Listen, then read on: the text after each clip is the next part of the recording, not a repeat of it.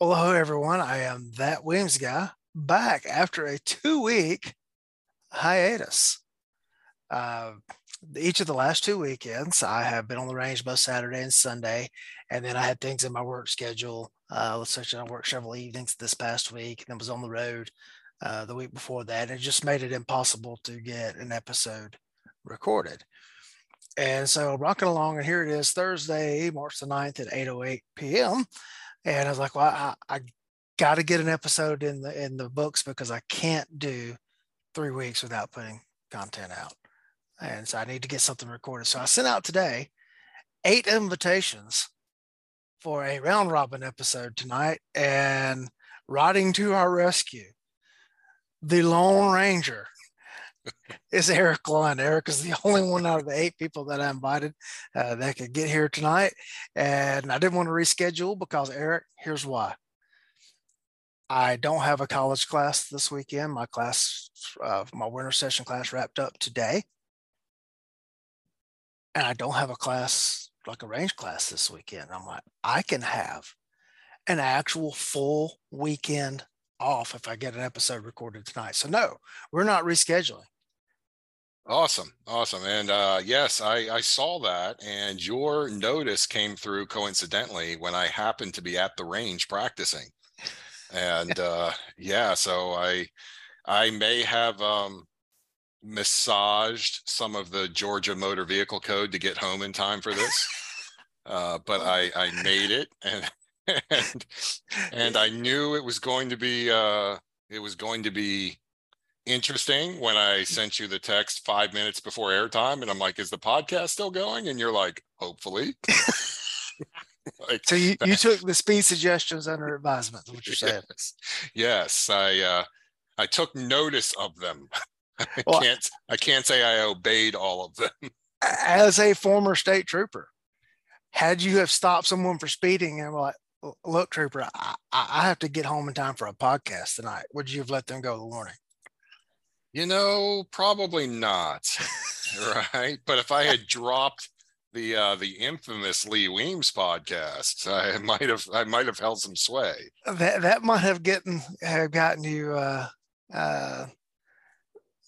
more problems than you would have gotten help from. So under the whole cop stories, when it comes to that, you always get the, what somebody ever said that got out of a ticket. So it was Sunday morning, and I was working up right by the exit, the toll road outside of Northern Virginia, which gets you out to Dulles Airport. All right. And it was 6:30, 6:45 Sunday morning, just getting the coffee, settling in the morning shift. Dude, this dude came screaming through, like 92 and a 55. So I pull him over and I walk up, and I'm just like, he hits me right away, like pulled right over, didn't have to run him down, everything. Window was down, license was ready. I rolled up, and before I could even say anything, he's like, look, I know I was speeding. Here's what's happening. Before I even asked, is there a reason? He's like, my mother-in-law is coming to stay with us for the next 2 weeks. And if I am late to pick her up from the airport, I will never hear the end of it. And I said, be careful. There's some more troopers on down the way. Have a nice day. Sir, get behind me. I'll get you there in time. Yes. I was just like, you know what? That kind of punishment does not fit this crime.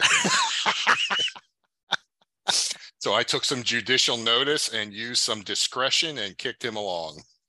Yeah, I think the best one I've ever had was guy passed me, and I'm driving an unmarked car, and the guy like passed me on a double yellow, and I pulled him over and walked up and said, sir, is there a reason you passed the deputy sheriff on a double yellow? And he says, yep, I didn't know you were a deputy sheriff. That's an honest answer, sir, if not a good one. Yeah. To all those young and upcoming next generation that are taking our spots, my little bit of wisdom for you is, when it comes to traffic stops, you can do one of three things. Obviously cutting them loose, but the two important things are: do one or the other, don't do both. Right. which is either give them an ass chewing and cut them loose, or say nothing and write them the summons. But Yeah. don't give them an ass chewing and write them the summons. That's when you'll get the complaint. So do one or the other. Don't do both. Yep. But yeah, so like we were talking earlier, I'm going to have to throw out the warning that that because this was supposed to be a round robin and you have no material prepped, and me reading that it was going to be a round robin, realizing that as long as I can duck out from not going first, I don't need any material prepped. And now it's just you and I.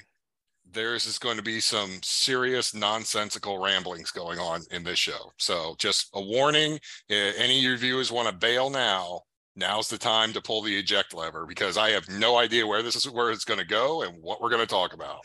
So it's going to be like every other conversation you and I have. It's going to be like every time I'm on the stand. I have no idea what I'm talking about. Yeah. Oh man, my favorite thing I ever said on the stand was ongoing divorce case with custody disputes and keep winding back up in front of the judge who issued the custody order over contempt charges. And for the audience, if you enter into a civil agreement or divorce settlements and stuff are a civil agreement, if one party doesn't abide by the civil agreement, then the other party's remedy is to bring them back in front of the judge and try to get them held in contempt. And in this case, I was in my third courthouse in the third county because it would be wherever the issuing judge was in the circuit. And the whole thing started in a circuit in which I don't work. And so I'm in my third courthouse on this case. And the male half of this ongoing saga is representing himself. And so I'm on the stand, and finally he says, are you prejudiced against me? I said, sir, I was not at the beginning, but at this point it's safe to say that I am now. And the judge tried to contain her laughter. And he wound up in jail for contempt after that hearing. So I'll tell you my best judge story. So I had been working for about 3 months,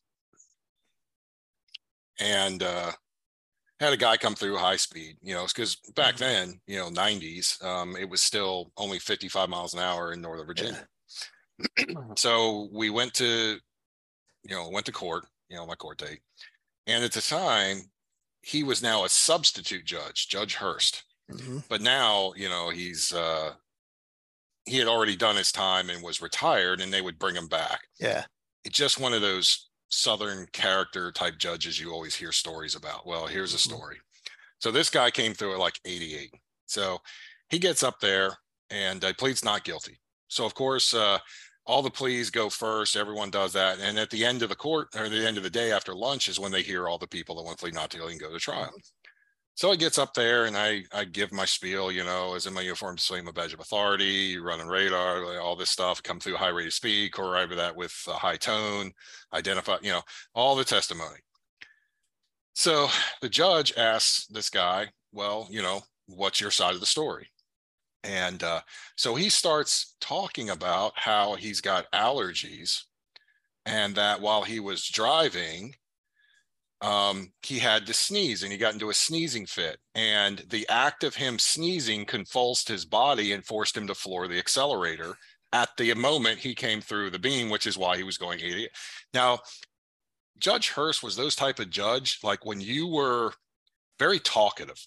So like when you were telling your story, he was adding comment the whole time. Mm-hmm. So he'd be like, oh, really? Absolutely. Yes. Done that many times myself, sir. And while this is going on. So he's like, oh yeah, that's perfectly reasonable. And, all this, and he, anything else you'd like to add? And the guy's like, no, that's what happens. And he thinks for a second, he goes, well, sir, I'm sorry to say that I do in fact find you guilty of speeding. And it's the judgment of this court that you be sentenced, that you be hung by the neck until you are dead. And he banged the gavel in the entire courtroom. It was like a needle across the record, and everybody stopped Nobody like was breathing. I mean, there's 100 people in this courtroom, Yeah. and everybody had the same look on their face, like, did he really just sentence that dude to hanging? I mean, and so and this guy's eyes went as big and as white as any cartoon character you could. It just, the whites of his pupils just shrank to nothing when he was processing that he was going to get hung. And of course, it felt like it was 30 seconds of silence when it was probably just like 2 or 3. Yeah. And then out of the blue, he breaks the silence and looks down at his clerk and he's like, I can't do that, can I? And she's like, no, Your Honor. And he goes, all right, $100. Back to gavel. Next. And I was just like, oh yeah, this is how it's going to be. And yeah, and that guy like had to be helped out of the courtroom by the deputy. Like he couldn't stand straight. He was just so shaken by escaping death by hanging for speeding. The next person was up, Your Honor, could I change my plea to guilty? Yes. Yeah. Oh yeah, yeah. So I always remember that one. He was also the one that so he was in the Navy, and he was in the Navy in World War II. So on December 7th, he comes in and he sits down and he goes, everyone in the, police all rise, judge comes in, he sits down and he goes, I want to take a poll. He goes, everyone in this courtroom that is running that owns a Japanese vehicle, a Nissan, a Honda, anything like this, raise your hands. And so like 25% of the people in the courtroom raised their hands. He goes, all right, now leave your hands raised. And he said, everyone else, your cases are dismissed.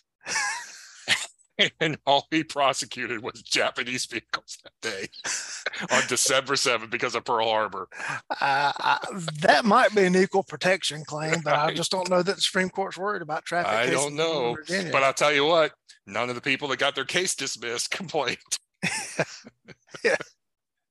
Yeah. Well, the rest of the story on that ongoing saga was the original judge passed away. And so the judge that took his place inherited those cases. And basically the male half of that incident just basically said, I'm not going to take a menial job to make child support payments. If I can't do, he was a realtor, if I can't sell real estate and everything, then she just ain't going to get paid the child support. He's like $40,000 behind at this point. Yeah. Well, the judge orders him held in contempt until he can come up with some money, and has him locked up in the county jail that this whole thing originated in. Well, here's a lesson in it for you for being difficult to deal with, especially in that setting. He petitioned the judge for a weekend out of jail to take care of some personal business, and the judge granted it to him. So I'll give you, you can be released Friday at whatever time. You got to turn yourself back in Sunday at whatever time. And so the jailers processed his order to release him from the jail, while a deputy sat down the road and waited. Because see, in Georgia, if you don't pay your child support, they suspend your driver's license. Oh my God. And so the guy gets processed out of jail. He walked out into the parking lot, gets into his car, pulls out onto the road, starts to drive away. The deputy pulls him over and arrests him for driving on a suspended license. Takes him back in, and he has to post bond on the suspended license charge so that he could have his weekend out of jail. Oh, how is that not entrapment? I mean, talk about spiking the football. Come on. He could have had somebody pick him up. Yeah. No, don't disagree, but yeah, that was a little spike in the football in that one. When you have created that persona for yourself, though. Yeah. When you have been that difficult to deal with in 3 counties at that point. Yeah. That's what you get. All right. So on our nonsensical ramblings, here's my first one. The random thought that just popped into my mind. All right. In honor of yesterday being March 8th, which means it was 308 day. Uh-huh. What is your favorite 308 and what would you use it for? If I could get a quality like back when Remington was still Remington, it would just be a Remington 700. And would use it for all the things I'd use a rifle for, basically. I shoot pigs now when I get a chance to go with a Ruger American Ranch and 6.5 Grendel.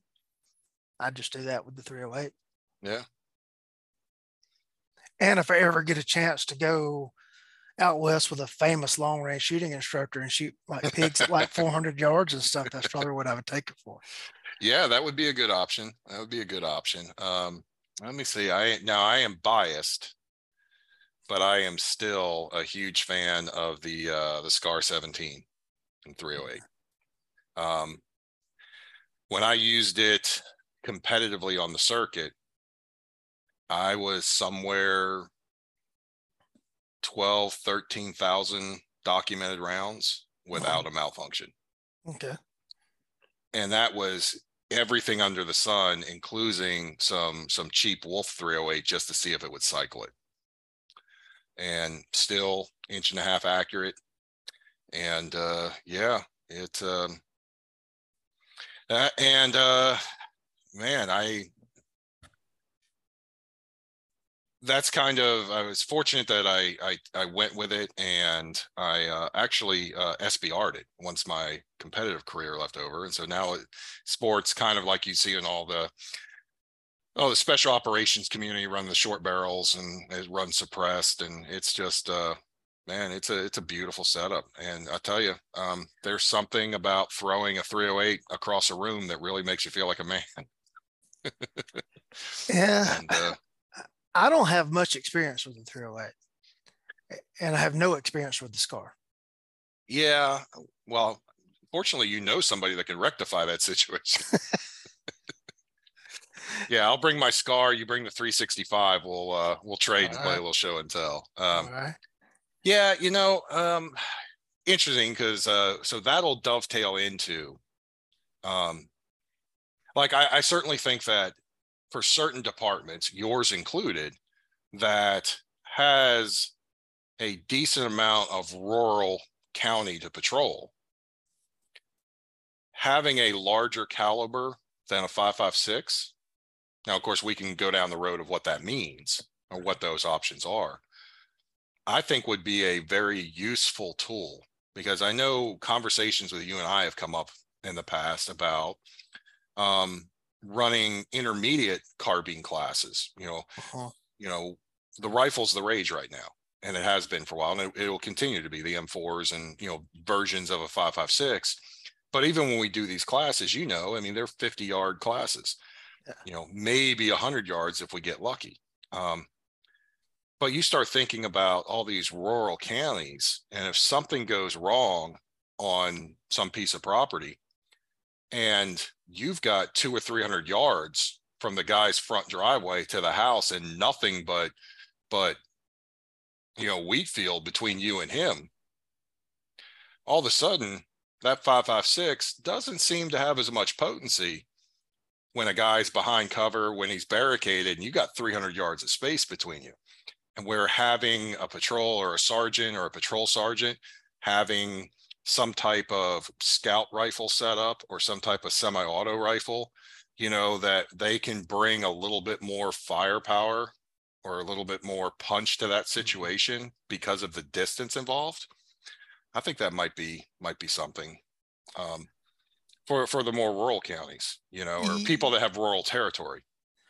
Yeah, but the thing is there too, though, is you're going to have training environments where they can actually get out and stretch the rifle and test those capabilities. Absolutely, yeah. I've got people who have never fired their patrol carbine further than 50 yards because 50 yards is the range we have available. Mm-hmm.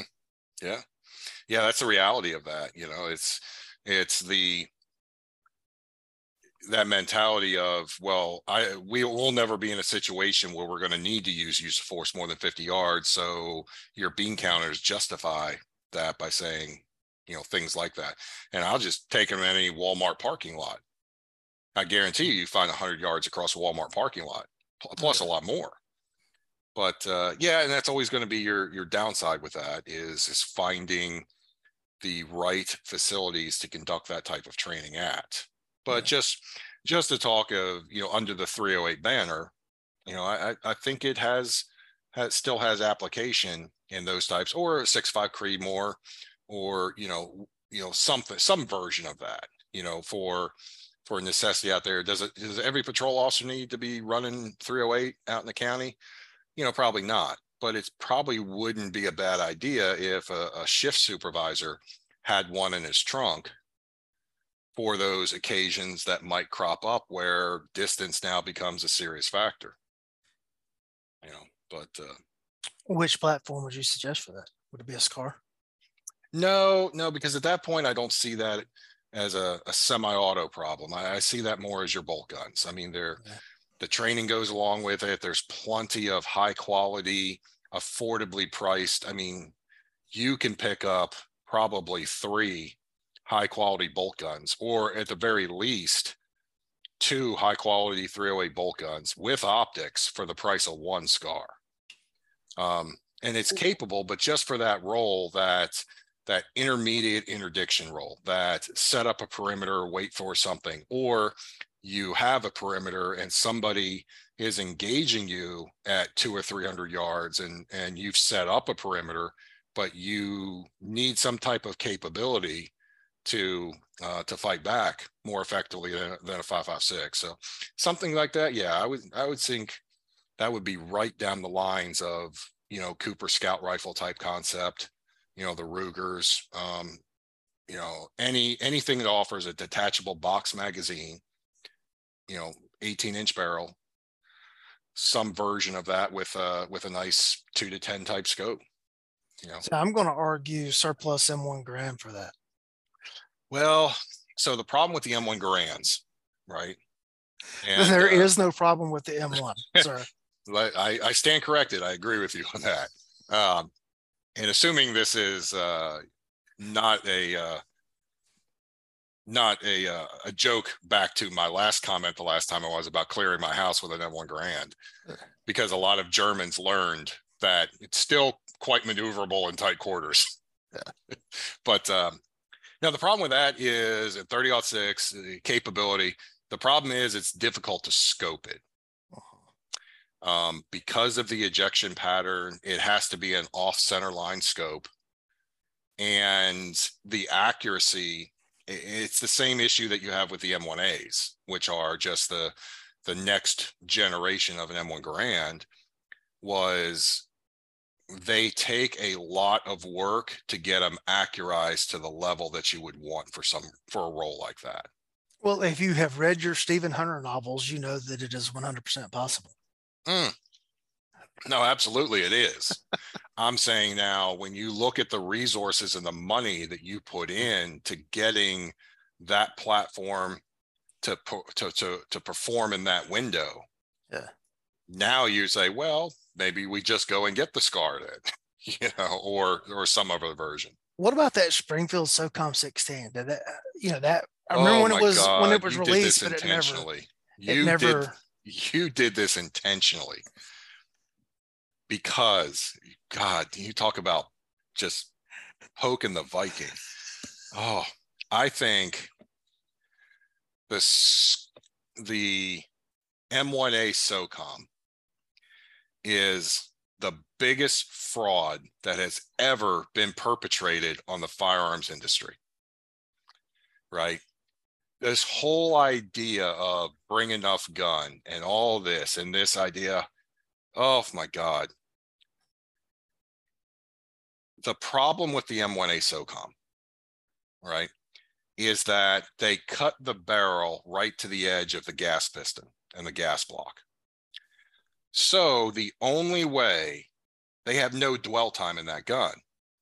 And for those, the people may be asking what dwell time is, when you have a gas port and then there has to be a certain amount of barrel after the gas port before the bullet exits, so that while the bullets pass the gas port, all the gas can pressurize the gas system and cycle the action. Well, when you take the barrel and you cut it right down next to the gas port, you don't have any dwell time. So now how do you overcome that? Because the fraction of a second that the gas is starting to go into the port to cycle the gun is also the fraction of a second that the bullet has cleared the muzzle and all the gases are starting to go. So Springfield basically put a muzzle brake on it. But the way that's designed, it's also like a booster, similar to if you look at any of the AK-74 Krinkovs, whether it's the 545 or the 7.62 version. And at the end, they have this like little bulbous tank with this little flash suppressor. Well, that's a booster because it has the same issue, right? There's no dwell time. So they create this little chamber that creates enough back pressure to cycle the gun. So Springfield did the same thing. And so they kind of created this booster with this muzzle brake and these ports. Well, the ports are kind of from 10 o'clock to 2 o'clock. So now you have a short barrel 308, 16 inches, all right? You have a booster so that the gun will even work correctly. And then through the booster and through the amount of recoil you get, you put muzzle ports on the top. So I don't know about you, but if you've ever shot a short barrel 308, you will set things on fire because of the muzzle flash. So Springfield markets this to law enforcement. I kid you not, there are those memes out there where they show the gun go off or something, and then the next screen is they flash to the little mini nuclear cloud going. That nuke cloud appears every single time you shoot that M1A SOCOM under anything but high noon sun. And I ran a low light class where a guy came through with that rifle. I kid you not, it was a nuclear mushroom cloud that lit up the whole side of the range every time he shot. And I was so blinded by the flash of him shooting that I grabbed onto his belt buckle to make sure that as he walked through the shoot house, I was with him because I was done. I could not see. I don't know how he could see. And the concussion and the muzzle blast from this thing absolutely blinded the user, let alone everything. It's just, and then to turn around and market this at law enforcement, it was just like, oh my God. I mean, this is a fraud. Have you people not ever tried to even shoot this rifle in those environments, let alone shoot it in a dark hallway inside a house? It's absolutely the worst rifle. But it's cool though. For that oh, absolutely. I'm with you, dude. I'm with you. Right now, if they came out there and they changed their marketing campaign to the M1A, first of all, they name it SOCOM, this and that. They come out there and be like, instead of bring enough gun, your law enforcement solution and all those other slogans that when they first came out, they were pushing. If they came out and be like M1A SOCOM, rattle your friend's fillings, it'd be like, okay, that was pretty cool. Yeah, you go out there and do all this. But I mean, it's a factory loudener and it excels at what it does, and so the concept that you're going to push this as, give it, first of all, the name of SOCOM, like somehow special operations is using this, and then push it on the law enforcement market was just, you obviously have nobody in your employ that has any idea what law enforcement does, because this is about as unsuitable as it gets. Like, I equate this to police departments getting surplus MG42s for concerts and festival riot control. That's how poor of a decision this is. But yes, so. Well, the thing is that a Marlin 1895 guide gun and 4570 would accomplish that task just as well. Yeah. I mean, I'm a big fan of throwing cinder blocks at people. And, 4570 does it now. Okay, so since we're on this, if it's good enough for the American bison, it's good enough to solve our problem. Yeah, I'm with you. Now, what I actually think would make a great patrol rifle, it'll never happen. But what would make a very good high quality patrol rifle, I think, really are AK-47s or their modern derivatives of such. They're compact, they're lightweight, they're ultra reliable. And when you talk about cops who put those things in the racks, and when you pull them out for inspection, French fries and donut crumbs and everything fall out of the action. Good modern ones with good modern ammunition are certainly accurate enough inside 100 yards and most likely in 50. They offer you increased performance of a 30 cal bullet. They offer increased performance against barrier penetration. They're simple to maintain and run. But the problem is always going to be, or even the modern ones, you have the ability to run, red dot sights and lights and equip them.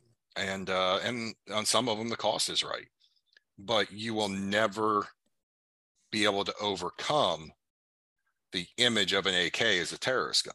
Right. And so when I run AK operator classes, or when I see these guys and, and they have their whole SHTF stuff and, this and that, and, they want to run without AKs. I'm like, guys, I'm telling you now from this perspective, I don't care how 100% in the right you are, and all of the reasons and effectiveness that this is a good choice, because most likely I'll agree with you. But the problem is when me, the police officer, rolls up on a scene in the middle of some type of active shooter gunfight and you have an AK in your hand, AK equals terrorist, and you're getting shot first, no questions asked. Now, you don't have to like it, and you can, oh, that's not right, and this and that, and training, blah, blah, blah. Not going to disagree with you. But I'm telling you, you jump out and you helping a school shooting. I mean, you're doing the most righteous thing you can, preventing, a school bus being, whatever, fill in the blank. But you do it with an AK, and the first guy on scene that's got a badge is going to shoot you, because AK equals bad guy. Or shoot at you. Well, that's fair. But AK equals bad guy. Yeah. And until that image changes, and I don't think it ever will, that becomes a huge problem and consequence for people that want to use those in those roles. And unfortunately, that's just the way it is, and I wish it wasn't that way, because I think on certain situations, a very capable platform and offers a lot of benefits, but the stigmatism of what it is, that image, what it means is going to cause you more problems, I think, than all those other benefits of running one. For the role that you described initially at the beginning of this nonsensical rambling, I really think that Ruger American Ranch and 6.5 Grendel would fit the bill. Absolutely. The Ruger Ranch series. Not a big fan of 223. I'm not a big fan of 5.56 or 223 bolt guns. Yeah. I think they're worthless. Right. For anything, even potentially anything even borderline hunting. So if you you want to go out and shoot prairie dogs, take a 223. All right, good. I'll take my DMR semi-auto 223 and I'll engage them and be just as successful as you are, right? Because we're at that time now with the technology and the build quality of highly accurate 5.56 semi-auto platforms. So I think a 223 bolt gun is worthless. But the 300 Blackout, the 6.5 Grendel, with the detachable mags and that Ruger platform, the accuracy, the value you get out of that platform, I think that's absolutely a viable solution. Well, the hog population in Northeast Georgia does not like it one bit at all. No, and the only reason, as I know we've batted around before, and the only reason I don't have a 6.5 Grendel Ruger American is I just can't get around the fact that I have AR-15s or semi-autos in 6.5 Grendel that are MOA accurate. Yeah. And so when I have a semi-auto platform that's giving me all the same performance and then some on top of a bolt gun platform, it's tough for me, other than for nostalgia type purposes or pleasure or just enjoy it, to go with that. So I would rather save the bolt gun for something the larger caliber, the 6.5 Grendel or some other boutique, caliber or something like that. But Yeah, I initially did an AR upper in 6.5 Grendel, but after I saw the bolt break on yours, I was like, yeah, yeah, I'm going with a bolt gun. And I sold that upper. And it's changed hands 2 or 3 times amongst other deputies, and it's taken out some deer, etc. But I really like that. I I prefer bolt guns and lever guns to ARs. It's just me, just yeah, a preference thing. yeah. And it's compact and handy enough that I've been able to take hog on the run with it. And then I've been able to get in the stand, and because I got a 1/8 scope on it, and dial the scope up and take them at distance. And that's got enough punch to get out there and punch through that shoulder blade on them and do what it needs to do. And I've been pleased with the whole setup. The magazines that I bought were a little rough at first, and it's taking some wearing in with the mag dragging across a little bit, but and everything. But I've been really pleased with it. No, I think it's a very capable platform, especially now that I think Magpul now is finally coming out with some compatible stocks for that platform too, which will increase, the handling ergonomics. I think that's an excellent option. Yeah. But, I heard a rumor that you bought a revolver this past week, and you were just shocked to learn that it didn't come with 3 magazines. I tell you, yes, and if for all y'all that aren't familiar, I'm a look at the Pennsylvania guy busting out with a y'all. How about that? Oh yeah, y'all and all y'all. I understand, and technically I think I can claim Southern heritage now because I have lived more of my life in the South than in the North. So that maybe make me a damn Yankee, but no, there's a term, and you've got about half of it. Yeah, so I'm it's going to be tough to push me back across that northern border for any permanent time. But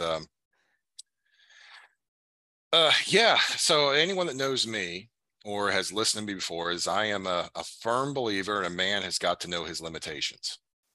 Famous Clint Eastwood line, and my limitations are anything and everything having to do with revolvers. I don't shoot them well. I'm not a big fan of them. I see very limited applications. And if any of your listeners have heard me on other podcasts, in some way, shape, or form, that opinion has come out. All right. Doesn't mean I don't appreciate them. It just means I just have very little use for them. It's the total Quigley Down Under at the end of the movie, when he smokes those dudes with a revolver, and he says, "I never said I couldn't shoot it. I just said I didn't have much use for one." So that's kind of me with the revolver, So, but I am spending more and more time out in the country and in the woods, and in the areas of the country and out in the deep woods where you are not the apex predator. And normally I have my 10 millimeter Springfield, and I run that with some pretty stout loads. I've been very happy with the performance. It's a single stack 1911. I'm a huge fan. I can run it strong and aggressively. And really, there's not too many things on this earth that are going to be very happy getting shot in the face 7 or 8 times with a 10 millimeter. Right. But I recognize that occasionally, spice is the variety of life, and variety is the spice of life. And so I came across a deal, and where it comes back to is the second firearm I ever bought for myself. The very first gun I ever bought when I turned 22 was a Glock 17, a Gen 2. Gen 2s had just come out, and I picked one up. They were all the rage, had it for a long time. The second thing I bought was a Smith & Wesson 629 44 Magnum with 6.5-inch barrel. and I actually used it to hunt deer in northern Pennsylvania. And wasn't very successful with it because it was just iron sights. I didn't do the scope and everything, but I enjoyed it. I enjoyed that. And then, of course, just being the poor college student, bills came and that got sold. And I've always enjoyed it. And the only thing I didn't like about it was I thought the barrel was a little too long. So I was able to realize, going through just revolvers and find out that, Smith offers two. So they offer a 4-inch model and a 5-inch model. And I was looking for something a little bit more powerful to have with me when I was out in the backcountry than the 10 millimeter. And I realized I wanted a 44. And so I kind of was waffling back and forth between the 4 and the 5, the 4 being easy to carry, on your hip, and the 5 a little bit bigger, a little bit heavier, but you get a little more velocity, a little more performance. You can, the 4s I kind of think were more of a purely defensive, where a 5 I felt like I could actually go and use it to hunt with, just because of the extra barrel length, the extra sight radius, the extra performance you get. Well, lo and behold, just right place, right time, right price. And yes, I picked up a 629, and I went to go pick it up. And when I opened up the box, I really had about a 2 or 3 second moment of panic and a little bit of anger that I'm like, what? Where's my damn magazines? And I mean, literally for about 3 seconds, my mind went blank, like, where the F are my magazines, dude? And then I realized, oh, this is a revolver. And yeah, so I'm not ashamed to admit that, because I admit my fault. And yeah, I'm not, yeah. So anyways, once I quickly recompose myself that this guy was not in fact trying to rip me off by keeping the magazines out of my revolver, I thanked him, and we went our separate ways. And yeah, so I am now the proud owner of a 5-inch 629. So I'll be loading some ammo for it shortly and going out and having a little fun with it. Have you gotten a carry rig for it yet? So as part of the deal, I did, but it's one of those Kenai holsters that it sits across your chest. Okay. So it's kind of like the military ones where you carry like a 45 for pilots or things. So it's the same type of thing where you carry it and it kind of sits at a slight angle across your chest. And at some point I'll pick up a legitimate holster for your hip or something like that. But right now that's all I've got, and it'll be a while before I get there. As far as getting a traditional, a good holster for it, and do some research on that and find a good one. But obviously for me it's too big to even try to think about any type of inside the waistband with that kind of a barrel length. So it'll just be an on your hip holster. So something that, probably leather, something traditional, maybe some Kydex, maybe something. I'm kind of trying to lean towards the Kydex just because I'm more familiar with it. And I can dial up the retention on the retention screw to what I want and not have to defeat some type of lever thumb brake.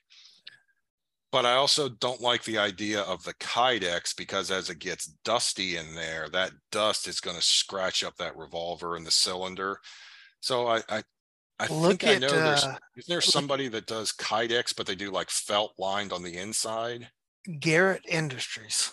Okay. If they still make rigs, I believe they used to have a suede lined Kydex rig. Yeah, so something like that. Nothing I'm in obviously nothing I'm in a hurry for, but yeah. So it was one of those things where I've been keeping my eye out for a while, and the right deal came along at the right time, and yeah, so I now have it. Yeah. Now, obviously, here comes the question of, have you gotten the 1894 Marlin and 44 Magnum to go along with it yet? I have not. I've been looking. Well, I'm going to caution you about something here with that. Okay. I know you hand load. Yes. And so you're gonna find the load that works perfectly with that 629. And once you do that, that load's not going to be the one that works perfectly in your 1894. And so then you're going to find the load that works in your 1894 perfectly, and it ain't going to work in your 629. And then you're going to be mad and everything. Just stick with. Yeah. Actually, what I'm looking for is I'm a big fan of the cowboy version with the octagonal barrels. Yeah. in the flats. I just Mhm. something about that. Maybe it's because everything modern is all round barrels. And so you see that, and it just, to me, that's an iconic image of the classic Old West when they, rather than make it round, they put the Yeah, octagon barrels and the flats, and and so I kind yeah. of like that look better. But I don't know. You know, I've heard that the lever guns, like somebody was telling me that like you can't run the 300 grain 44 Magnums because they're too long, and something to do with the lift gate and how it pulls it out. They don't feed right.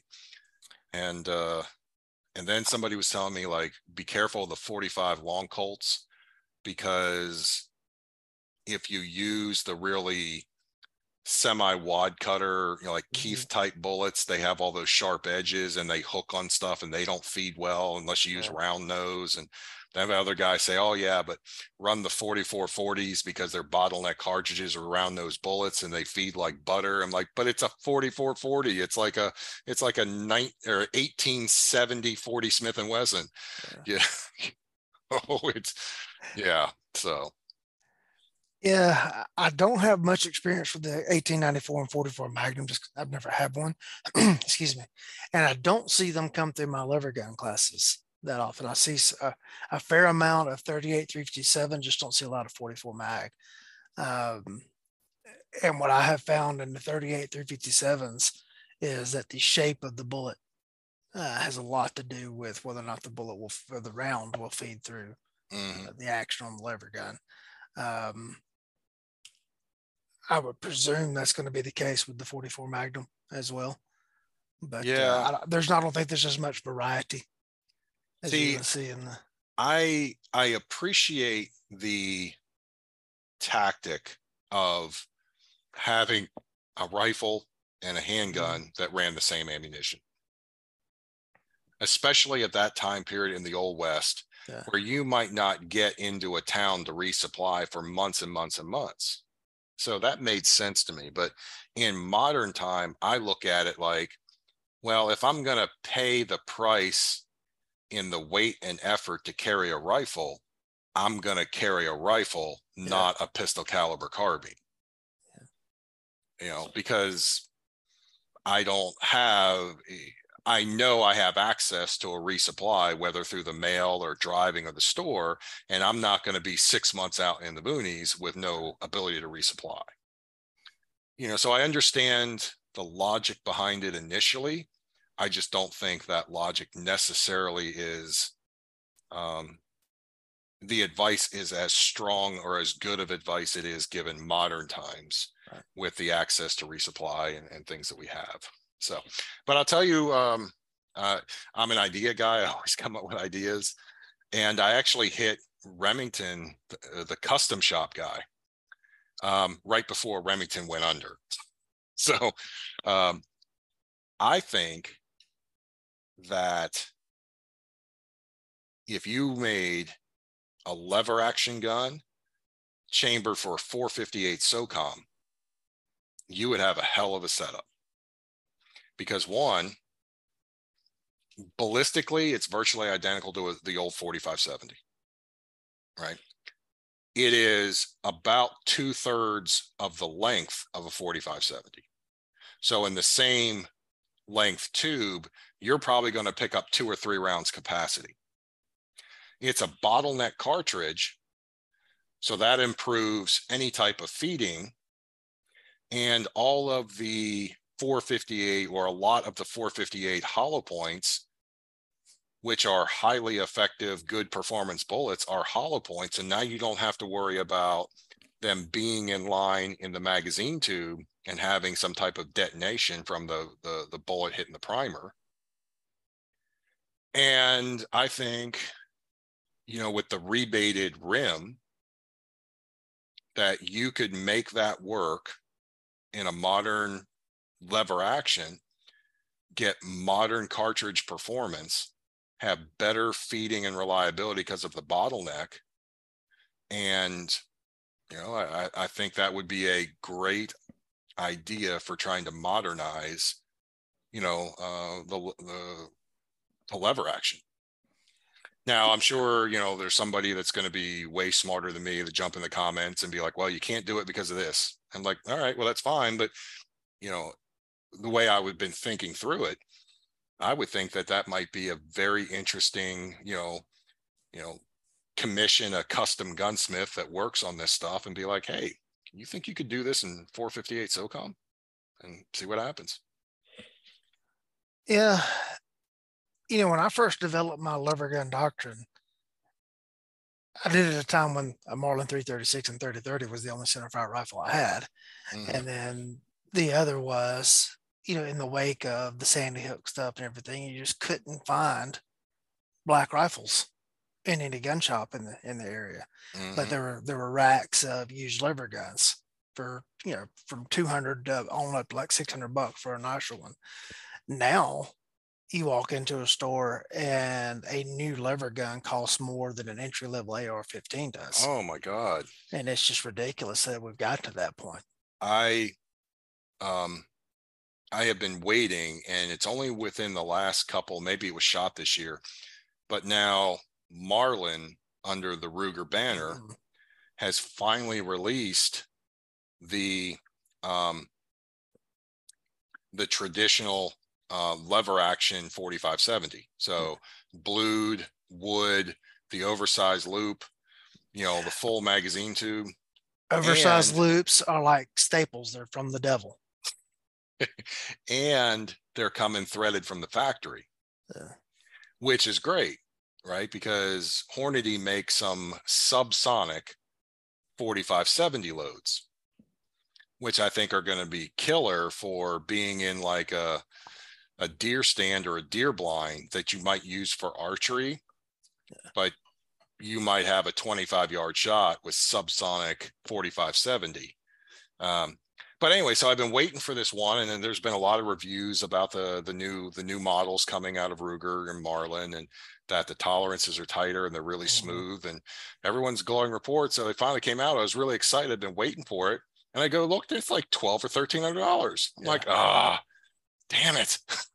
Yeah, I taught a social lever gun class this weekend, and traditionally I said I've put that into my whole it's a contract class. And in other words, you got to get 10 of your friends that want to take it, and y'all get together and get the money and a date, and I'll come teach, because the class traditionally just hasn't sold. But I had a host nearby that was not going to cause me an extra night in the hotel and everything. So we paired it with a 1-day shotgun and a 1-day lever gun class, figuring that the shotgun class would sell. And then the lever gun class, if I got enough to make all my travel expenses, fine. And if not, we would cancel it. Well, it completely flipped. The lever gun class sold twice what the shotgun class did. Really? Yeah, that's awesome. And it just never happens that way. And so there were a couple of guys that work in gun shops that have had a chance to look at the new Ruger produced 336s, and they're saying, hey, good things, but the price point is more than what you can get into like a M&P Sport or something like that. Yeah. And I just don't see people other than traditionalists who want, maybe, I don't know if it's because whoever handles that on their marketing team or research team or something, because as soon as Marlin folded and Remington folded, every Marlin out there like tripled in price overnight. Like I see guys selling the old Marlin 4570s with whatever the guy's proof stamp on the barrel is. JM. 200, 2000, 2500, 2750. I'm like, you people have lost your mind. These are not collectible items. Well, the thing is when people all of a sudden they can't get what they want, it's somehow, supply and demand thing. I carried a 3rd generation Smith & Wesson when 3rd generation Smith & Wessons were not a highly sought out pistol. It was my issue duty gun. And now I see on all the gun forums and stuff, people going nuts whenever someone like gets a load of 3rd gen trade-ins. Really? And I'm like, okay, why did you scoff at me 15 years ago when that's what I was forced to carry? It's funny And the other thing is that Smith hasn't made parts for it since the M&P was introduced. So what are you going to, if you can't find a supply of extractor springs, etc.? Yeah, it's almost like you have to buy two, so you have a spare one you can cannibalize to keep one Yeah. running. It's kind of like the Iranians with the F-14s. They just keep they're down to like four because they just keep cannibalizing whether they had to keep four in the air. But and maybe it's because we come from a time when we remember second gen Smiths and third gen Smiths coming out and how much of an improvement they were. Yeah. And what I always remember about the Smiths shooting them was that the double action pull was horrible. I mean, atrocious. But that single action, oh my God, that was a tight reset, like 1911 style quality, hardly any movement, quick reset. I mean, it was almost to the point where you just cranked off that first round just to get it out of the gun so you could get to the single action mode and get to work. I always thought they needed to produce that gun in a single action only with a 1911 style thumb safety on it. They kind did of like that Legion that you've got just off camera there. Yeah. They I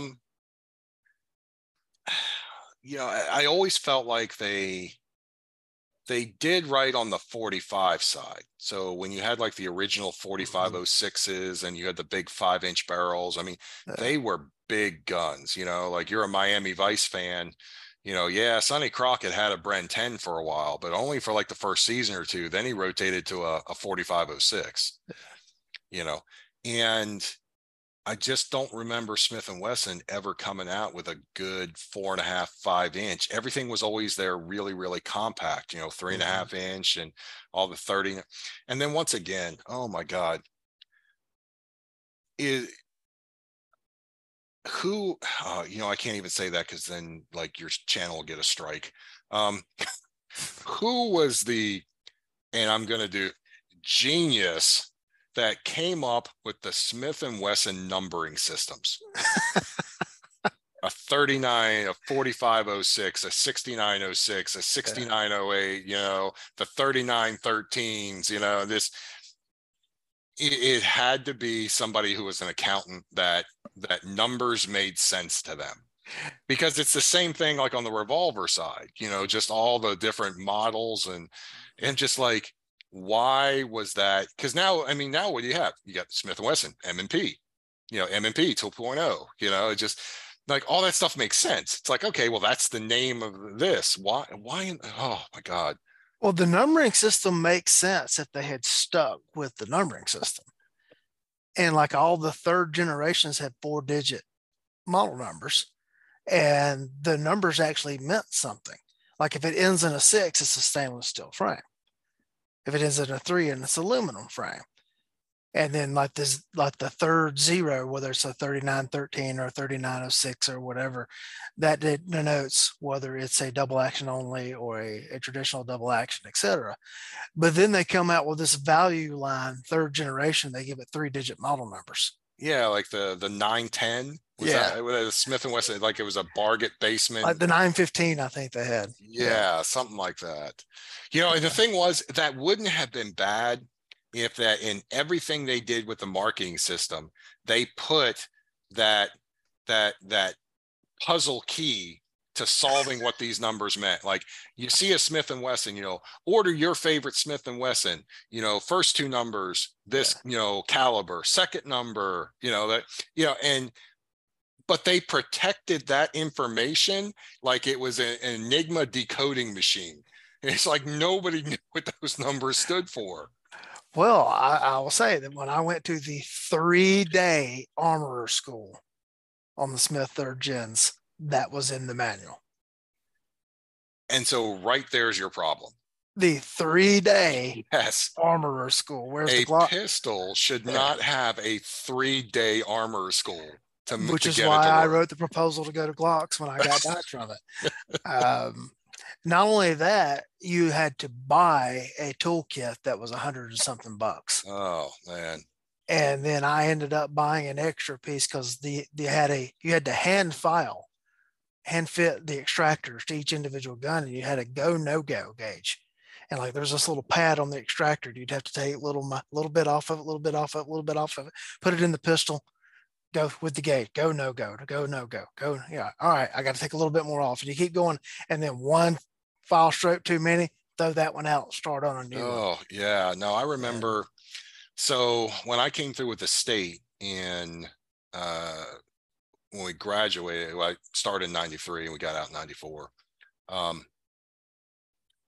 The class before us was the last class to get the 10 millimeters. Now we didn't have the 1006, we had the 1076. Frame mounted decocker. The frame mounted decocker, right? Because the FBI had like the 1066, which I think it had the traditional safety. You know, I think the 7-6. But you know, guys were telling me that it was totally random. Like the firearm instructors at the time be like, yeah, we've been online, and like half the guys on their line never had a trouble with their 10 millimeters, the Smiths. You know, they ran fine. The other 10 guys on the line, they couldn't get through a magazine. It was just totally insane. So then they actually complain, you know, obviously to Smith and Wesson, and Smith and Wesson's trying to, you know, because we piggybacked off the FBI contract, they sent down armors, and they basically sent armors to every division with Dremels to do throat and polish jobs to get them to run. And that fixed some of them, but it didn't fix all of them. And so then mine was actually, I think, the first class that we got issued the SIG 228s and 9mm was that. And then I think to this day, the state is still running SIGs. We haven't left SIG since then. All right. So I went through the academy with a Smith 4006. Okay. And so everybody at my agency had those. One of the other agencies that used the same academy, they had their officers were going through with Smith 4006s, but the agency was also in the initial phases of purchasing Glocks as an authorized substitute. Mm-hmm. Well, at the time, a now defunct ammo company had the state contract to provide practice ammo for the training center. And they were loading this ammo with hollow points, but they were polishing it all with corn cobs after, you know, the whole manufacturing process. And little bits of corn cob were getting in the hollow point, and then they would come out of the hollow point during recoil as you were firing. And a female officer from the county police that was issuing them at that time, her gun completely locked up from one of these corn cobs, to the fact you couldn't even unload the gun. It was so locked up. And so one of their staff shows up one day and hands her a Glock and like leaves with her Smith. And so she was the only one in her academy class that had the Glock from that agency. And you know, it's like I'm looking around and said, do I really want this gun that got locked up? Because all the Glocks in the class ran fine. Right. And we stayed with the Glock. Stayed with the Smith. Probably carried that one for another couple of years, and then the Armor took it, did a complete rebuild on it, like all the new springs, everything, put a new extractor and everything in it for me. And then we traded and got new Smith 4006s because the chief said we needed new guns, but he wasn't going to buy new gear in addition to new guns. And then later we had those guns in service for like 3 years. And then I did the spearhead of the transition to Glocks after I came back from the Smith & Wesson Armor School.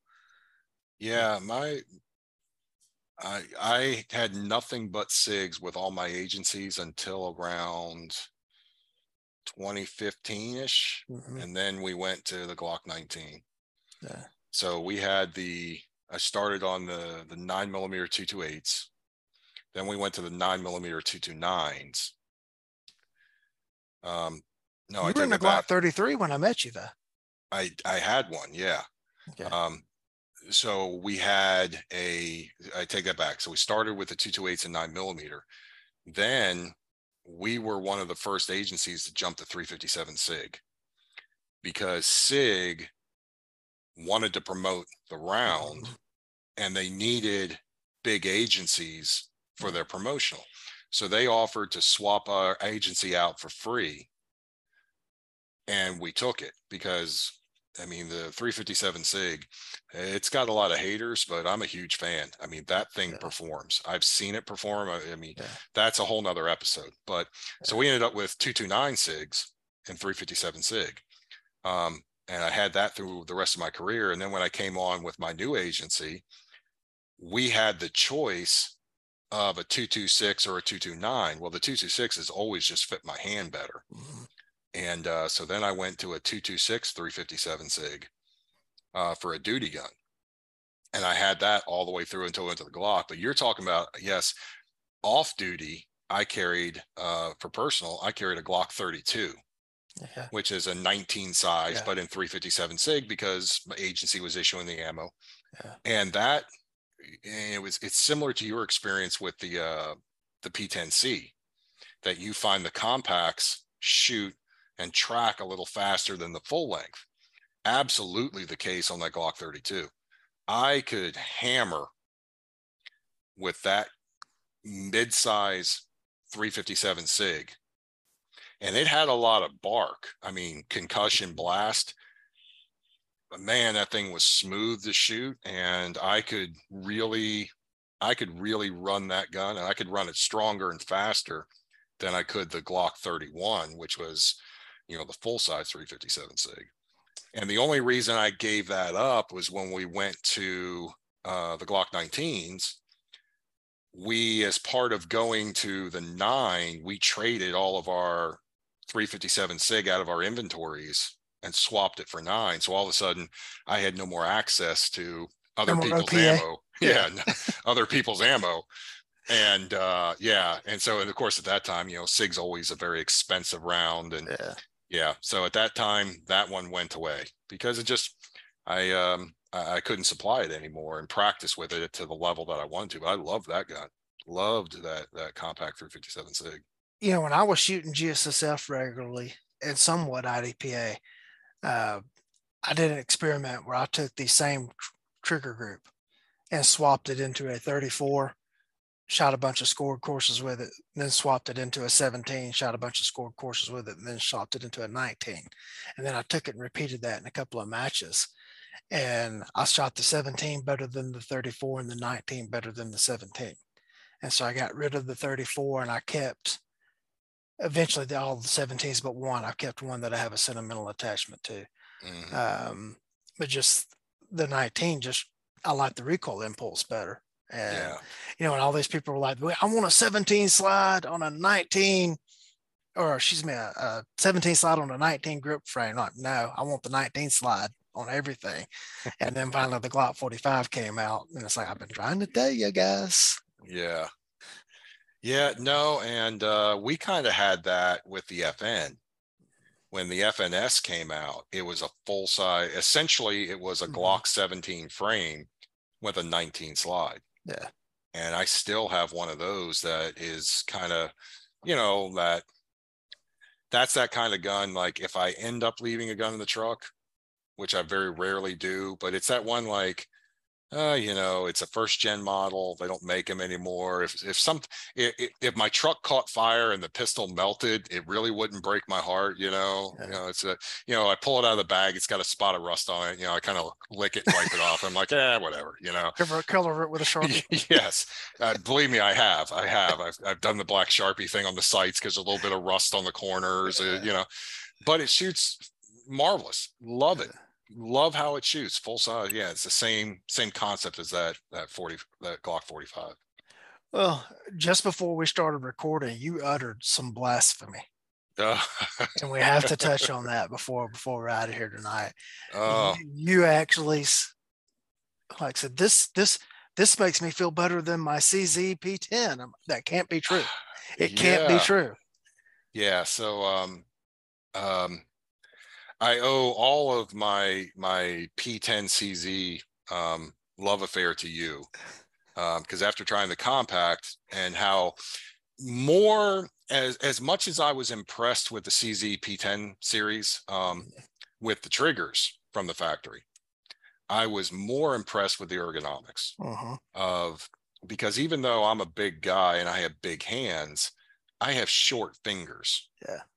Like, for example, your traditional CZ75s, I can't run them because my thumb's not short enough or is not long enough to reliably take off the Yeah. safety. So, but I've always for years, I had an SP01 that I pulled off a prize table, but I got the decocker model. Mm-hmm. And I think it's a DB or something like that, Yeah. and shot it. And I mean, the CZ is great. I mean, that's going to lead us into the new Dan Wesson, the Yeah. DX or whatever that is at some point.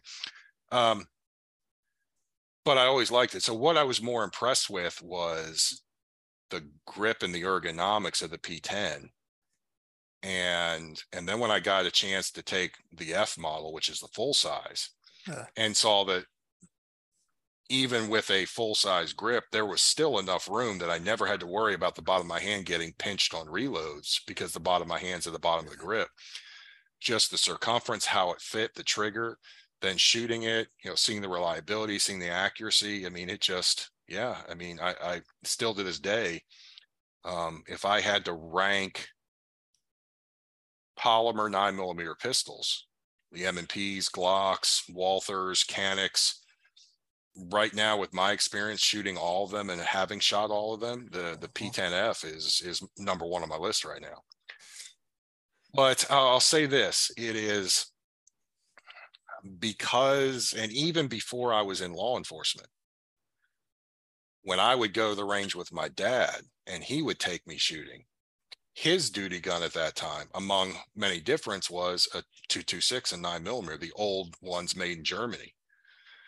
And so anytime I pick up a 226, it's like your old favorite guitar or whatever, fill in the blank. It just, I always feel like I'm coming home. And some of that is I spent 20 years in SIGs as a carry gun, is shooting it, training, everything. I had SIGs before I even got into law enforcement. Yeah. So a 226, and now of course I really love the Legion series because they did the ergonomic upgrades. They put the really nice checkering on it, really good grip. So the 226, I just always come back to that. We've had conversations where, if you slapped a Glock 17 or a 226 down on me, it's like, hey, you got your choice of duty gun. I'm probably grabbing the 226 just because I shoot it better. It feels better. I feel more confident with it. I feel more accurate with it. And so sitting in the back of the safe was my Legion 226 single action only, which is just along the lines of what you said with the Smith & Wesson should have made a single action only version of their 6906s or 5906s. SIG really did a wonderful job making a single action only option, because now I get all the benefits of a cocked and locked 1911, which I have documented over 1 million rounds through 1911 style pistols. So I'm intimately comfortable and familiar with a manual thumb safety and a single action gun, added with the improved ergonomics on a SIG, with the accuracy, with now it's just that SIG tight single action trigger, has the flat trigger very much like the 365s or the 320s, I guess, in certain versions. And I took it out today, and even though it doesn't have a red dot sight on it, man, shot like butter, felt confident. I had a really good practice session, connecting all the way out 25, 50 yards ups, and I was like, man, as much as I like that P10 will still be my favorite of polymer pistols. But yeah, I think next time I show up one of your classes, you might see that SIG in the holster and not that P10. Yeah, the funny thing about the P10C for me is, and I do now have a Shadow Systems, but I was, when I was looking at them, I was asking people that had the Shadows, like, so tell me, why pay more for a Glock than I can buy a Glock for? Well, it's got the trigger, it's got the grip, it's got all this other stuff, and it's everything that you would pay to do to a Glock anyways. But for the same money as a Glock 19, I can buy a P10C, and it's already better than all of that. So if you want a polymer gun, a polymer pistol that's much better than a Glock and everything, well, just go buy the CZ. Yeah, I mean, I I would call it, or I do call it, Mhm. I call that P10 series, I call them Yeah. Glock killers. Yeah. Because if I was a salesman, a law enforcement salesman, and they're like, hey, you work on commission, your job is to go around, show a polymer pistol to a police department and try to get them to rotate out of a Glock. The only one that I would feel confident about not walking in there at knowing like, hey, I have no prayer of making any money for this Mhm. department would be the P10 line. Yeah. And go in there and be like, because I think technically, so when I say Glock killers, I Mhm. mean from the features that you get. I think Yeah. ergonomics are just night and day. I think the triggers are better. I think they compare in accuracy, and I think they compare in reliability. And I like the fact that the magazines are metal versus polymer.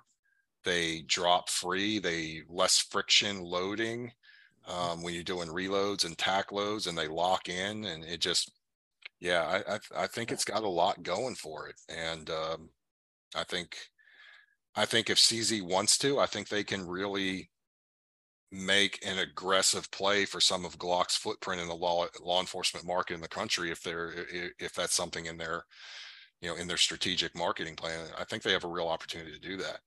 But if you don't give me that, or that's not an option, be like, hey, here's an M&P, or here's a Canic, or here's this, I'd be like, yeah, no, man, I'm going to go greet people at Walmart. I'll make money that way. Yeah. Yeah. Of course, I know all the Shadow System guys are screaming Foundation series now. Well, all of that, my experience with the Shadow was before the Foundation System series was released. I do have a 920 Combat, which doesn't have the stupid debris channels cut into the slide. Mm-hmm. And my old man curmudgeon coming out again. No, I'm with you. It's late. It's 9:30 on a weeknight. Yeah.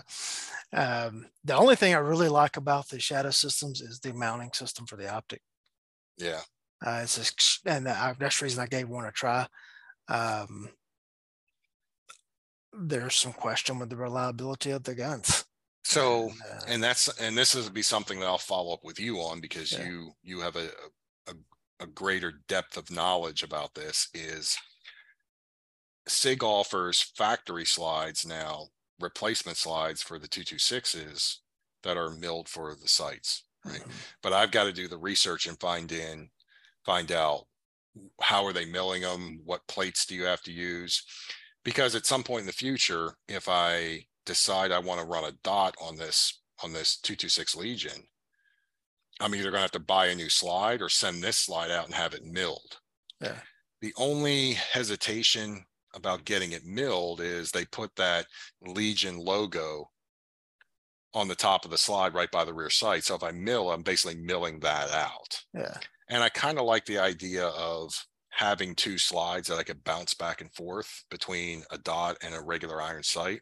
So chances are I'll pick it up. But if I end up deciding to go the mill route, yeah. I'll do some work and come back to you for a recommendation on, hey, is this worth it? Is this type of mounting system solid, or is this, because I know we've gone back and forth. You said like you wouldn't take a Glock MOS because of the mounting system, and as I understand it, they've had some problems with plates and mounting and screws. I'm not a fan of adapter plates at all. Give me direct milled, which kills, coming from the factory, that gives you certain limited options. If it was private citizen gun, I just have it milled for an acro and Mm-hmm. put an acro on it. Buy another slide, Well, have it milled for an acro. I think SIG's footprint is they go with the Delta Point Pro footprint. I think. that would make sense, because I think Yeah. SIG and Leupold have a pretty good market relationship between their two Yeah. companies. And that was with But the military contracting and stuff as well. I yeah, don't know what other stuff fit on it. I do have one of the new 365 carries, which is the macro without the velocity reducer in it. And I'm still waiting for Holosun EPS carry, which will mount without an adapter plate. And you gotta let me. I did finally go shoot the pistol. Yeah, you gotta let me know next time you're going to be out there, because Yeah, I am holding off on the Glock 48 yeah, only until I get the 365, because they're really, for me, they're the only two comparable sizes.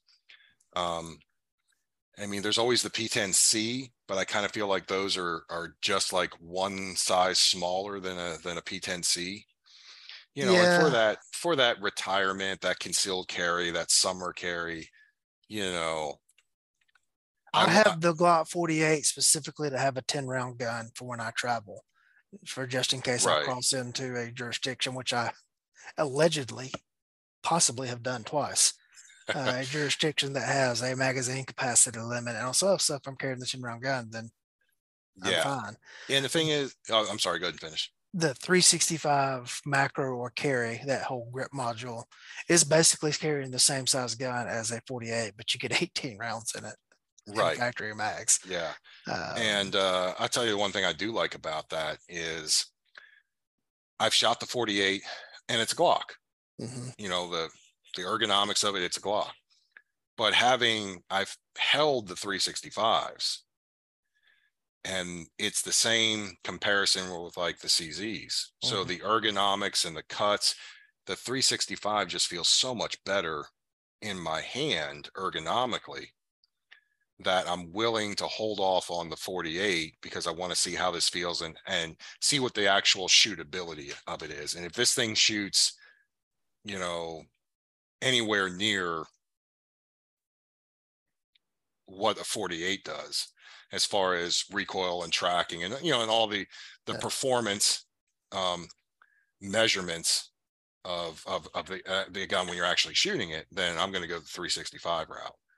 But I don't want to do that until I've had a chance. So Yeah. the next time you're out, let me know. I'll run out there and Yeah. I'll throw a scar in the truck. All right. It just so happens Tuesday. Next Tuesday. All right. Yeah, I might be able to make that work. All right, I'll get back with Uh, you. I'll get you with you offline on that one. yeah. But All right. Well, we've been going about an hour and a half. that's What it. kind of closing thoughts you got? Closing thought. Okay, how about this for closing thought? Uh huh. Things that you wish the industry would make. So if anyone from the industry is listening and you can come up with some type of wish list of something that's not available, but you wish they would make it, all right, drop it now. Uh, easy, easy, easy, easy, easy. Stop putting 14-inch length of pull stocks on rifles and On shotguns. shotguns, yes. Yeah. Make it 12 and a half, 12 and 3/4, and then have spacers for people that need to go out to a longer stock if Yes, they need you to. do it with rifles. Why wouldn't you do it with a shotgun? Yeah. But like, you were talking to him about that Henry 9 millimeter Yeah, the homesteader. homesteader like thing. It's got a 14-inch length of pull stock on it. Yes. Yeah. I can take the Ruger Oh, piece. look who's saying hi. Hey, Slash is buddy. here. I can take the Yeah. Ruger PC9, which comes with a 12 and a half inch stock on it and has spacers in it if you need to go longer and do the exact same thing that Henry is doing. So why don't I just do the Ruger? Right. And God bless Ruger for coming out with, the 336s and 3030, which is, it made Jesus smile. But they've got those long stocks on them. Put a 12 and a half, 12 and 3/4, 13-inch length of, not 14, not 14. And I'll tell you, I am not a 30-30 fan, Yeah. but I'm a huge 35 Remington fan. So I Yeah. have to get, before I can take your social lever gun, Yeah. I have to get my lever gun from a retired employee from my department who's a new employee for your department, and who's been bogarting that thing for the last 2 years. So Yeah, he had CPR and RAP training today. So okay. yeah, I got, so he's back from his vacation. yes, he's back Yeah, from. I He got worked. He worked. He's a typical federal employee. Worked 2 weeks and needed a vacation. yeah. So yeah, I got to reach out for him. So maybe I'll hit him up tomorrow. But Yeah. all right. So wish list, you ready? Yeah. So in my quest for revolvers, I think a 4-inch 586 is just a beautiful revolver. The full lug, the 4-inch barrel, the classic blue, because everything, you want to say everything, but a lot of Smith & Wesson stuff now is the stainless. When they did that nice high polish, just beautiful, beautiful setup, right? Now, I'm not up on my frames, but is that an N frame? That's an L frame. So the N frame, what's the 629? N frame. All right, so the L frame is like the mid size, or you said it was an N frame. Yeah, K 586 is an L frame. K Okay. and L frames are both considered mid size, and Okay. N is considered large size. So here's what I want. Mm-hmm. I want Smith & Wesson, because I just the way ammo is, I want to get a revolver so I can go to a revolver class and just personal develop as an instructor, get to the point where I know what I don't know about revolvers, things like that, build my knowledge, get a little practice, but I don't want to suck up a new caliber, even 38 357. So what I want, you gave me all your 38 ammo. So. Right. I know, right. Right. So what I want, here's my wish list, is I want Smith & Wesson to do a 610 10 millimeter, right? But I want them to do it in blue, and I want them to do it on the 5.8 or the N frame, not the L frame. The L frame. Or the L frame, not the, whatever the mid-size frame is. Because right now they offer the 610, but it's on the same size frame as the 629, which is massive for a 10 millimeter. Right. Yeah. And what in the hell is this 3 7/8 inch barrel? Just give me a legit 4.5 inch barrel. Give me a blued gun, make it a 10 millimeter on the mid-size frame. Because when I go and I pick up a 586, I'm like, okay, yeah, this is good. I can trigger pulls, my short fingers, everything works. I like it. And then I go and pick up a 610 and it's on the huge frame. And I'm like, this is stupid. So Smith & Wesson make a mid-frame 10 millimeter true 4.25 inch barrel and make it that beautiful blue that you know how to do to distinguish it from the other 610 in the other frame and stainless. So that would be my wish. Smith, for just a minute there, made on the L frame, and I want to say the model number was a 696 in 40 Smith & Wesson. And so they obviously they can fit 6, 10 millimeter size casings into an L frame. But it was a 40 Smith & Wesson with moon clips. And I think it was aimed at the IDPA custom service revolver market. Right. And then IDPA changed the rules and it did its thing. Yeah. Now, I don't know whether the L frame would be sturdy enough to handle 10 millimeter. If it can handle 357 Magnum and they're doing them in 6, 7, and 8 round cylinders, it's got to be strong enough to handle a 10. Yeah. Because see, the 19 Smith revolver was the first of the 357s that Bill Jordan, this is the dream. This is what Smith needs to be making for every cop gun. And then the K-frames just did not hold up to steady dots at 357 Magnum.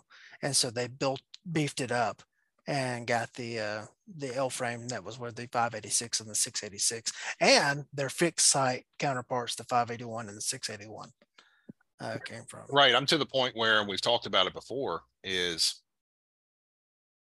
because I like that L frame better for what I want to be able to do with it. I'm still toying with the idea of picking up an L frame 586 and then sending it off and have it ream so I can run 38 super through it. Because I have super comp with moon clips. So then I wouldn't have to run 38 357, but I would have the size and frame size of the revolver I want. Yeah. Or because this is wish list, Smith & Wesson, make my damn revolver. When it comes to revolvers, I'm a K-frame guy. Give me a 3-inch K-frame round butt. And I don't know why they ever made anything else. So maybe on the K-frame, but like on the L and definitely on the ends. And I see it too, like they don't look right to me. with a 3-inch barrel because the frame and the cylinder so big. And where you see it is like the Colt Pythons, when you see like a 3-inch Python and you just see this massive cylinder and grip and this little it just doesn't balance right. But when you put a 4-inch on it, then it all flows and balances right, you know. You must have never shot a 3-inch 13 then. Well, so no, I'm saying with the L Yeah. frame. So if the Yeah. K is that mid-size, a little bit Yeah. smaller, Yeah. the smaller frames and the shorter barrels, you know, they look right. But Yeah. it's if you take that like that end frame Mhm. and you try, like there's a couple of custom shop out there, the Yeah. performance centers, where they're running 629s with 3-inch barrels. Yeah. And I'm like, it just, yeah, it doesn't look right. You know, it just, Well, I have a research project for you. okay. You now have to go research Jovino conversions. No, because I Yes. saw the same one on the forum you probably saw. And I think I asked you about it. I had I'm like, who is Jovino and what is he doing? And it turned out to be like some 2-inch, 1873 or something like that. Single action army. I have a Jovino conversion 25.5 and 45 Colt. Is that it? Yeah. Yeah. And basically what he did was he took the longer barreled end frames and cut them down to like 2 3/4, 2.5, 2 3/4. Yeah, he made, that's why I think he made it super short. And then he reshaped the grip frame so that it's the same size grip frame as the K and L frame instead of the bigger end frame. I saw the one for sale on the forum and I kind of looked at the pictures and I was like, you know, and I never heard of the guy, but once again, I am nowhere familiar with the revolver industry, but I did watch Ken Hackathorn and Bill Wilson talk about his favorite revolvers, and that was an entertaining video. But yeah, I wouldn't mind, you know, if that came out. But yeah, there you go. There's my wish list. That or my 458 SOCOM Marlin. I think the only one of those that has a realistic possibility is you buying an L frame and having it changed to 38 Super. I think that's the only one that's realistic in that. Yeah, I can't say you're wrong on that. And that's more realistic than me getting proper link stocks on rifles. You know, that seems like an easy thing, right? You know, just short stock, spacers. You're doing it with rifles, just do it with a shotgun. Well, do it with rifles too, though. And it's just anything. Like, oh my God, I didn't tell you. Okay. Okay, we have to, even if you have to make this video long. Go ahead. So I have a new project passion. Okay. Because we're not doing like the last 3 projects. Right. No, I'm starting to, some of my projects are starting to finish up, so I need new ones. I found that there's a company called Stevens that makes shotguns, right? Well, they make over-unders. And I saw on a video, because, you know, late at night when it's 2 a.m. and you can't sleep and you're just scrolling through YouTube, and then you come across these really obscure videos of this guy who took a Stevens 555 over-under and he cut the barrels down to 18.5 inches. And then he cut the stock down to 12. Totally legal, right? Still overall length is like 33 inches. So it's not an SBR and SBS in any way. But because on a over under, there is no receiver. So the barrels run right to the back. They're right to the back over the trigger guard. So even though they're still 18.5 inch barrels, this gun is like this. It is the tiniest little thing. It's like a true like stagecoach, you know, riding shotgun thing. And I'm like, I must have one of those. Stoeger produced them. Well, so here's the thing. Here's the thing. I'll have to check on Stoeger specifically is I want the auto ejectors. Okay. So on the Stevens, when you open it, it kicks them out automatically in your load too. So I'm like, oh, yes, I need to do this. And then I'll take the top, send it off to Briley, have them cut it and re-choke it for the adjustable chokes, cut the stock down to 12 inches, like you said, the proper length for a shotgun. This thing is going to be like this long. It's going to be an over-under, and it's going to be a perfect snake gun. Some number 8s in that thing and just walk out and be like, yes. You know what? I'll find it. I'll send you the link of this, of the guy that did it. And it's just like, why have I not done this before? Because you just don't realize how long shotgun receivers are, right? And the barrels and where they go. Well, when you do an over under, you have no receiver. Right. The base of the shotgun shell is over top of your trigger finger. So when you cut the barrels, that thing is super short. Yeah, I may have done an interstate extradition of a prisoner